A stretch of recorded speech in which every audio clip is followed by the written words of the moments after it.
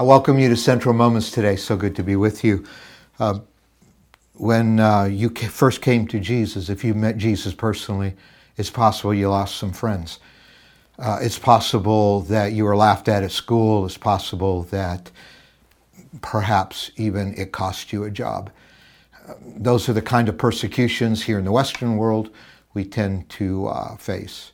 Meanwhile, there are right now, as I'm recording this, people who are being arrested and tortured and killed for the cause of Christ in different parts of the world. So there's a price tag to following Jesus. Jesus warned us this often. He said, if they hated me, they're going to hate you as well. And this is partly what Paul is so concerned about as we continue our study of his letter to the Thessalonians, his first letter to them. In fact, in verse 4 of chapter 3, in fact, when we were with you, we kept telling you that we would be persecuted. And it turned out that way, as you well know. Just read Acts 17 and see how they got run out of town, and some of the leaders of the church were arrested, had to post bail to get out of prison. I mean, they were really tasting this. And of course, it's still a fairly young church. This is only a number of months later that Paul is writing to them and saying, I hope that you understand about persecution, that this is real.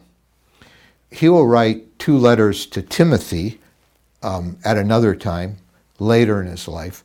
And in 2 Timothy, Paul writes Timothy this way, so do not be ashamed of the testimony about our Lord or of me, his prisoner. Paul was in his final imprisonment in Rome at this time. Rather, he says to Timothy, join with me in suffering for the gospel by the power of God. That does not make a very popular altar call these days. But I worry that people come to Christ and they've not really counted the cost of following Jesus. It may cost you everything to follow Jesus. And he invites Timothy to join with him in suffering for the gospel. Then a couple chapters later in 2 Timothy 3, he says, you, however, know all about my teaching, my way of life, my purpose, my faith, my patience, love, endurance, persecutions, and sufferings. What kind of things happened to me in Antioch, Iconium, and Lystra? Lystra was actually Timothy's hometown. And that's the place that Paul actually was stoned and dragged out of town thinking he was dead. I mean, Timothy probably saw that. And he said, you remember my sufferings, and yet my godliness and my faith and my patience, my love, my endurance. Timothy, I'm inviting you to live the same way. And he goes on, though, to say, yet the Lord rescued me from all of them. In fact, everyone who wants to live a godly life in Christ Jesus will be persecuted. So let's go back to 1 Thessalonians 3 and verse 5. After saying, we will be persecuted, I told you that, and that's what turned out. He said, for this reason, when I could stand it no longer, I sent to find out about your faith.